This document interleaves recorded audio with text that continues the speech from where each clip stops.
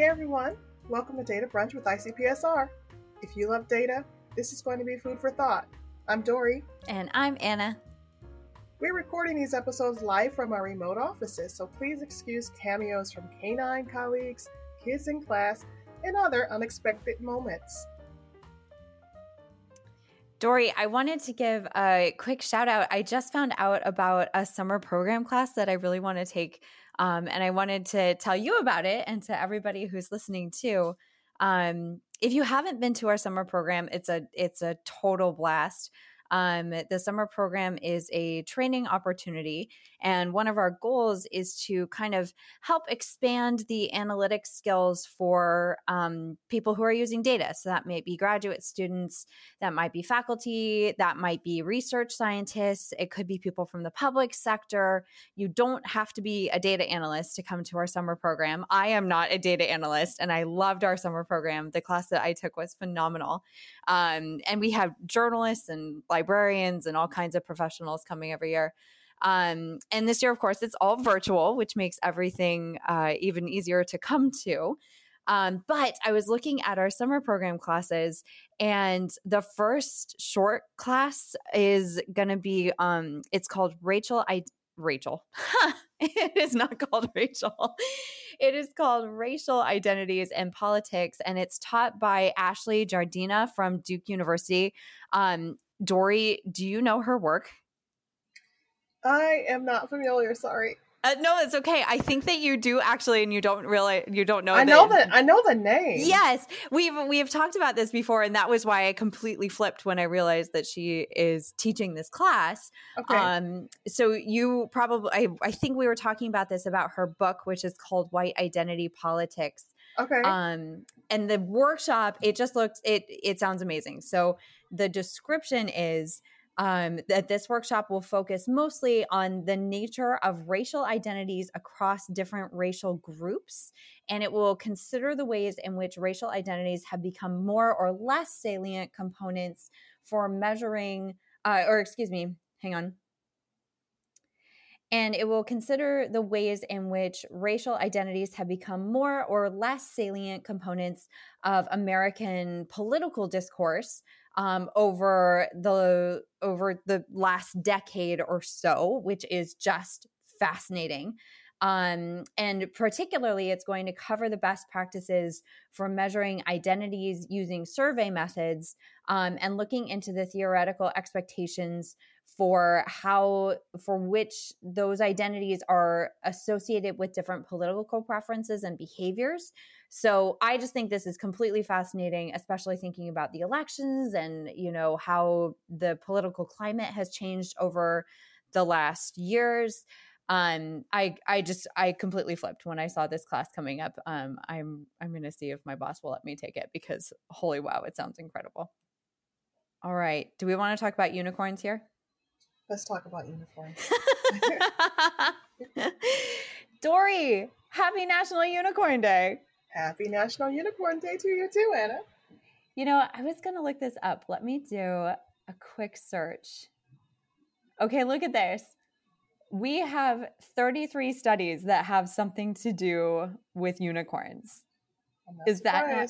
I know, I'm not surprised either, but it is so. It is. This is ICPSR. You can find data on anything. Wow, fascinating. I want to see those variables, though. We might have some really good social media posts coming up. Yes, totally. We'll link to this search in the show notes because I just think it's so fun that there's data on unicorns. Some of it, the National Study of Learning Mindsets, I would be really interested to know what that data was. Mm-hmm. Very cool. So, of course, in data and current events, not only is it National Unicorn Day, but of course, data is being used in recent papers and such. And we always like to talk about where we're finding ICPSR data that is being used out in the real world. So there is a recent paper that uses ICPSR data, and the paper is titled "Misogynistic Tweets Correlate with Violence Against Women." And I think that this is a really important paper to be bringing up, because this is a paper that's looking at how social media is affecting the real world. So this paper is in the journal Psychological Science, and the paper is by researchers Blake, Odeen, Leon, and Denson. And again, that paper is called Misogynistic Tweets Correlate with Violence Against Women. And specifically, these researchers were looking at if exposure to misogynistic tweets would predict future domestic and family violence. And the researchers, you might hear my dog in the background. Katie is incensed that people looking at tweets would be affected by this to do harm to their own families. And I am too, Katie. The researchers here used the FBI Uniform Crime Reporting Program data. So that's something that's available at ICPSR. And they looked at offenses against the family and children. And they looked at that along with geolocated Twitter data on misogynistic tweets. So this is just a totally fascinating paper. If you're interested in reading this or on doing similar research, you can, of course, find out more about this in our bibliography of data-related literature, which we will link to in the show notes. Yeah, it really gives puts a different spin on some of the things that you see on social media. And you can see how it affects things in the real world, or yes. how it correlates to things in the real world. Yes, totally. And if it's, affecting children, that's just breaks my heart. Yeah, I also found it interesting. This is kind of random for me, but so social media, Twitter is the one. I have my profile pictures, and Twitter is the only one where I'm not smiling, because that is Twitter for me. It's not the place where you go for smiles. It's just really, sorry, Twitter. But it's like hardball in there, or should I say dodgeball in there, where it's different from the different platforms, and behavior is even different, I think, on Twitter. Yes. Yeah, so. And it's fascinating to hear that you have even changed your behavior because of the way that your, the algorithm that you are seeing, the things that you're seeing because of Twitter's algorithm have changed the way that you personally behave on that platform. That is really interesting. Yeah, I have to put on my my game face when I go out there on Twitter. Yeah. Oof. Yeah. All right. So we also have some new and updated data. We always do, but we like to share what new data is available because ICPSR is known for a lot of things, and one of those things is being a really great data resource. So if you need data, if you're a student and you're looking for data for your papers, or if you're a researcher, if you're a journalist, you can use these data for articles.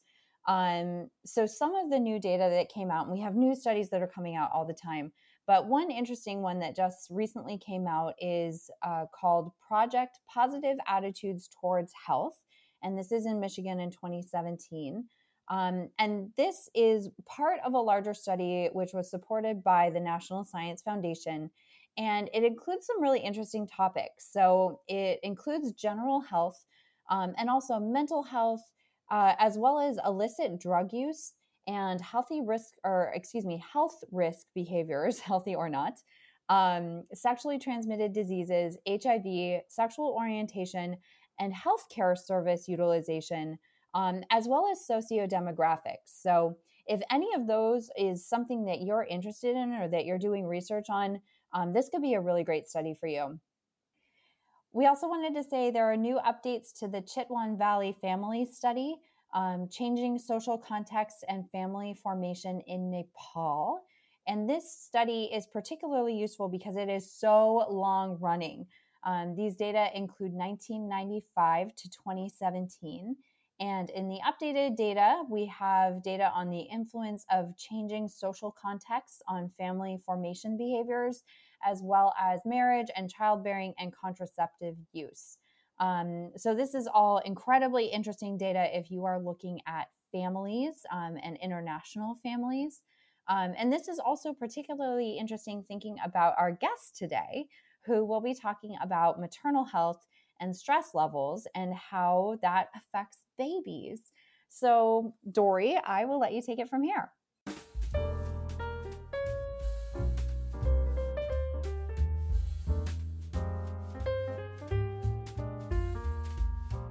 Well, hello everyone, and welcome back. We are really excited to have ICPSR's Tamara Kawasmi here. Tamara is a data project assistant at ICPSR, and Tamara is here to talk to us about a recently published paper titled Maternal Stress During Pregnancy Alters Fetal Cortico-Cerebellar Connectivity in Utero and Increases Child Sleep Problems After Birth.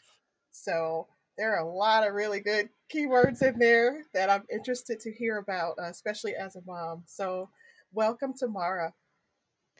Thank you, Dory. It's an honor to be here. So can you tell us more about your paper today? Sure. So it is a mouthful.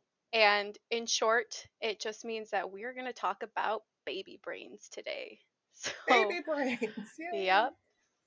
Well, at first, I would like to just give a shout out to all the folks that worked hard on this paper, especially Marion Vanden Heuvel, Jasmine Hacht, Benjamin Smar, Lance Kriegsfeld, Jean Barcelona, Kausar Hijazi, and Mariah Thomason. There's a lot of folks that worked on this paper, so shout out to all of them and their hard work.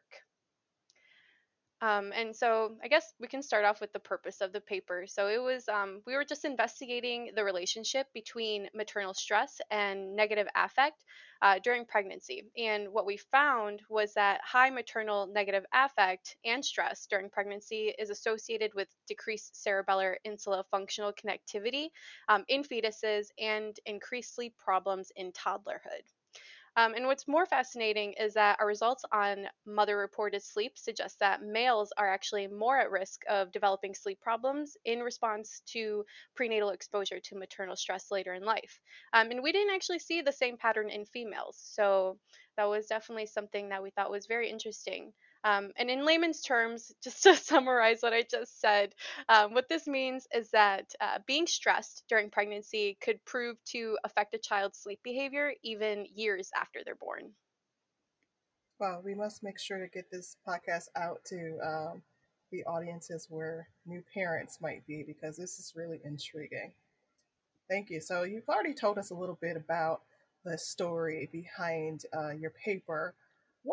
Tell us more about some of the stories that you've been able to uncover during your work. Yeah, it's a great story because we're starting to see how the fetal brain develops. We're able to find out whether or not they're at risk for developing problems after birth and maybe even solving those problems before they're born. Okay. And would you say that this is a unique project? Or Oh, what makes yes. it particularly unique? Yeah. So, what makes this unique is that we're starting to see what the fetal brain looks like. So, we're using functional MRI to map out the patterns of activation in the different regions of the fetal brain network. And so, we're looking at more than just the physical brain. We're looking at how the fetal brain is communicating and making connections in utero by taking an image of the entire system. That's intriguing. How did you get into this type of research? Well, at the time, so I was an undergrad and I was studying public health. I was also studying medical anthropology and nutrition science, just trying to get an idea of what it is I wanted to do with my life. And when I wasn't in class, I was working at Beaumont Hospital in the nutrition department, serving food to patients, families, doctors, staff, the whole hospital. I think that I'm probably the only person a patient was happy to see, mostly because I was always there with a meal and a conversation, and no one was ever really upset to see me unless I forgot dessert. And so, a job posting had been sent around that a neuroscience research lab was looking for an assistant, and I really wanted the job. And so when I got the call, I was pretty much over the moon. So you talked about, let's just kind of back up a little bit. You talked about delivering food to people. So since this is Data Brunch, tell us some of your favorite food memories from those days. Well, there's a lot.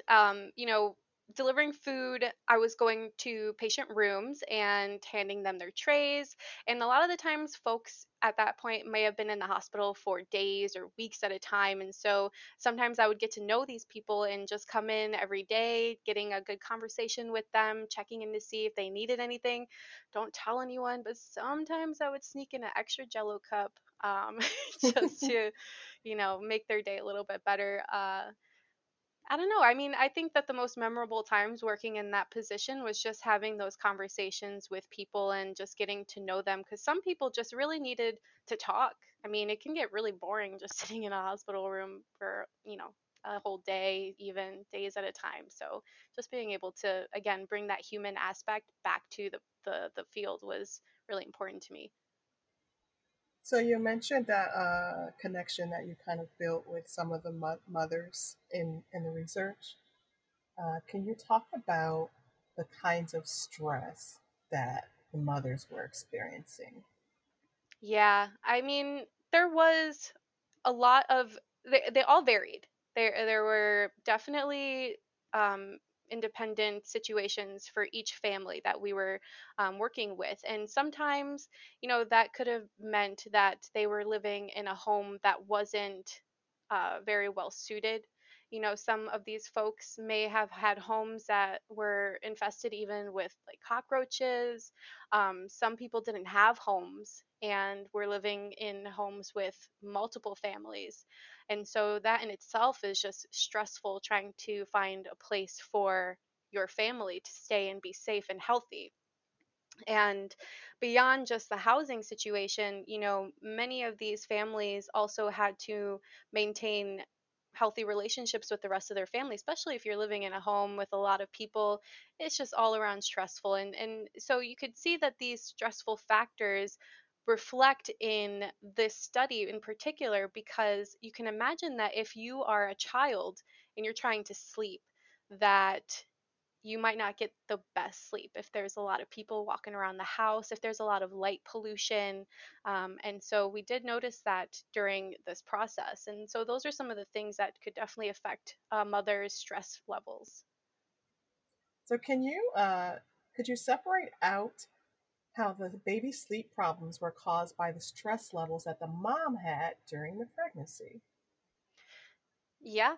And so during the study, we did measure the child's sleep behavior. So we have some questionnaires already set in place. So we used a couple of different scales, such as the Child Behavioral Checklist, so CBCL, and this actually is a scale that is widely used and it's validated. So we use it in toddlers to assess the common reported sleep complaints that we would see in these children. So specifically, we're checking to see if the toddler resists going to bed at night, if they don't want to sleep alone, or if they have trouble getting to sleep. If they wake up often in the middle of the night, or if they have nightmares, or if they talk or cry in their sleep. And so we use those factors in understanding the sleep behavior in these children in relation to how the mother and how her stress levels were during her pregnancy. And that's where we found the correlation between the two. So I want to note that the paper that we've been talking about today will be in our show notes. How can our listeners find out more about this or contact you about it? So you can look for more information on this subject if you look at some other papers that are related to this new publication. So if you look up, especially Mariah Thomason, who is the principal investigator on this research project, and you'll be able to find a lot of information, and especially about the origins of the fetal brain and how we're mapping out the fetal brain in utero. So this is a pretty big project that she's been working on, and you can definitely find out more information that way. So we already talked about food memories in the hospital.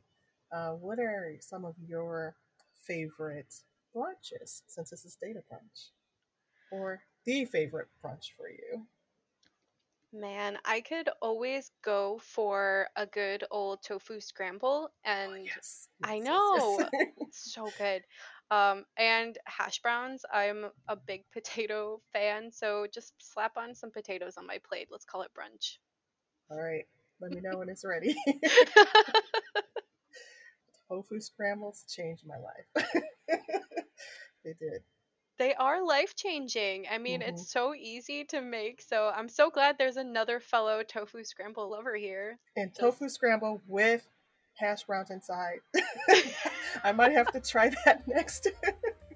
or like a vegan breakfast burrito, just wrap it all up in one. Yes. Potatoes and tofu. Oh, and some hot sauce, yes. Oh man, I'm hungry.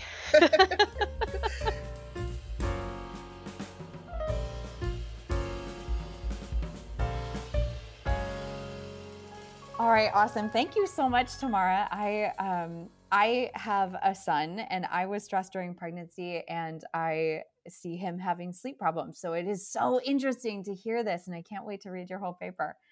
Um, so a few things coming up from ICPSR, and of course, if you're listening to this episode at a later date, you can always visit icpsr.umich.edu to find out about our upcoming events and our current job listings, and so much more.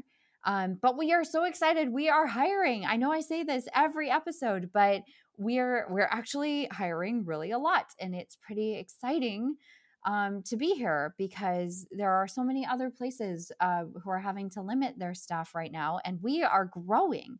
So some of our current open positions, we're hiring a lot in the technology area. So we have a associate full stack software engineer, a senior digital product designer, a lead DevOps engineer. DevOps is DEVOPS, DevOps, and a lead full stack software engineer. So we have those 4 positions that are open right now, and probably by the time you hear this, we will have another position or 2 posted. So please do check those out. Our summer program is beginning in May, and our early bird tuition rates are open through May 1st. So make sure you get your registration in now. And just like last time, we are still open to nominations for our council, which is our executive committee for ICPSR as a whole, and as well for our ICPSR awards, which are for distinguished work in the social sciences. And you can find more information about that on our website. And we would absolutely love to hear your nominations. This is a great way for us to get some really incredible voices recognized. And then finally, we want to give a special congratulations to our very first ever guest that we had on Data Brunch. Shane Redman is now Dr. Shane Redman. Woohoo! Congratulations, Dr. Redman. Congratulations. We're so excited for you. So Dr. Redman successfully defended his dissertation just a few days ago. And we're so excited for you. Congratulations, Shane. And that brings us to the end of today's episode. Thanks for being with us. So we are really looking forward to our next episode. We get to talk to one of our colleagues over here at the University of Michigan Institute for Social Research, who is studying how cruise ships and tourism can affect the economic status of women in third world countries. It just sounds fascinating. So we're really looking forward to that. And of course, for links to data and everything else that we talked about today, please visit our show notes, which are at icpsr.umich.edu. And if you aren't already, subscribe to us where you get your podcasts. We are on Apple Podcasts, Spotify, SoundCloud, and more. And thank you, as always, to the ICPSR membership. This podcast would not be possible without the ICPSR members. And if you're new to ICPSR, we are a member organization. So we have about 800 member institutions around the world. And chances are, if you are a student or if you're a researcher, if you're affiliated with an institution, you may already be a member. So go to icpsr.umich.edu to find that out. And again, thank you, because we absolutely could not do this work if it wasn't for you. I second that. Thank you, ICPSR members. And if anyone wants to get in touch with the Data Brunch team, you can reach us by visiting our website, icpsr.umich.edu, or emailing us at icpsr-podcast@umich.edu. Thanks, everyone. I'm Anna. And I'm Dory, and thanks for joining us at ICPSR's Data Brunch.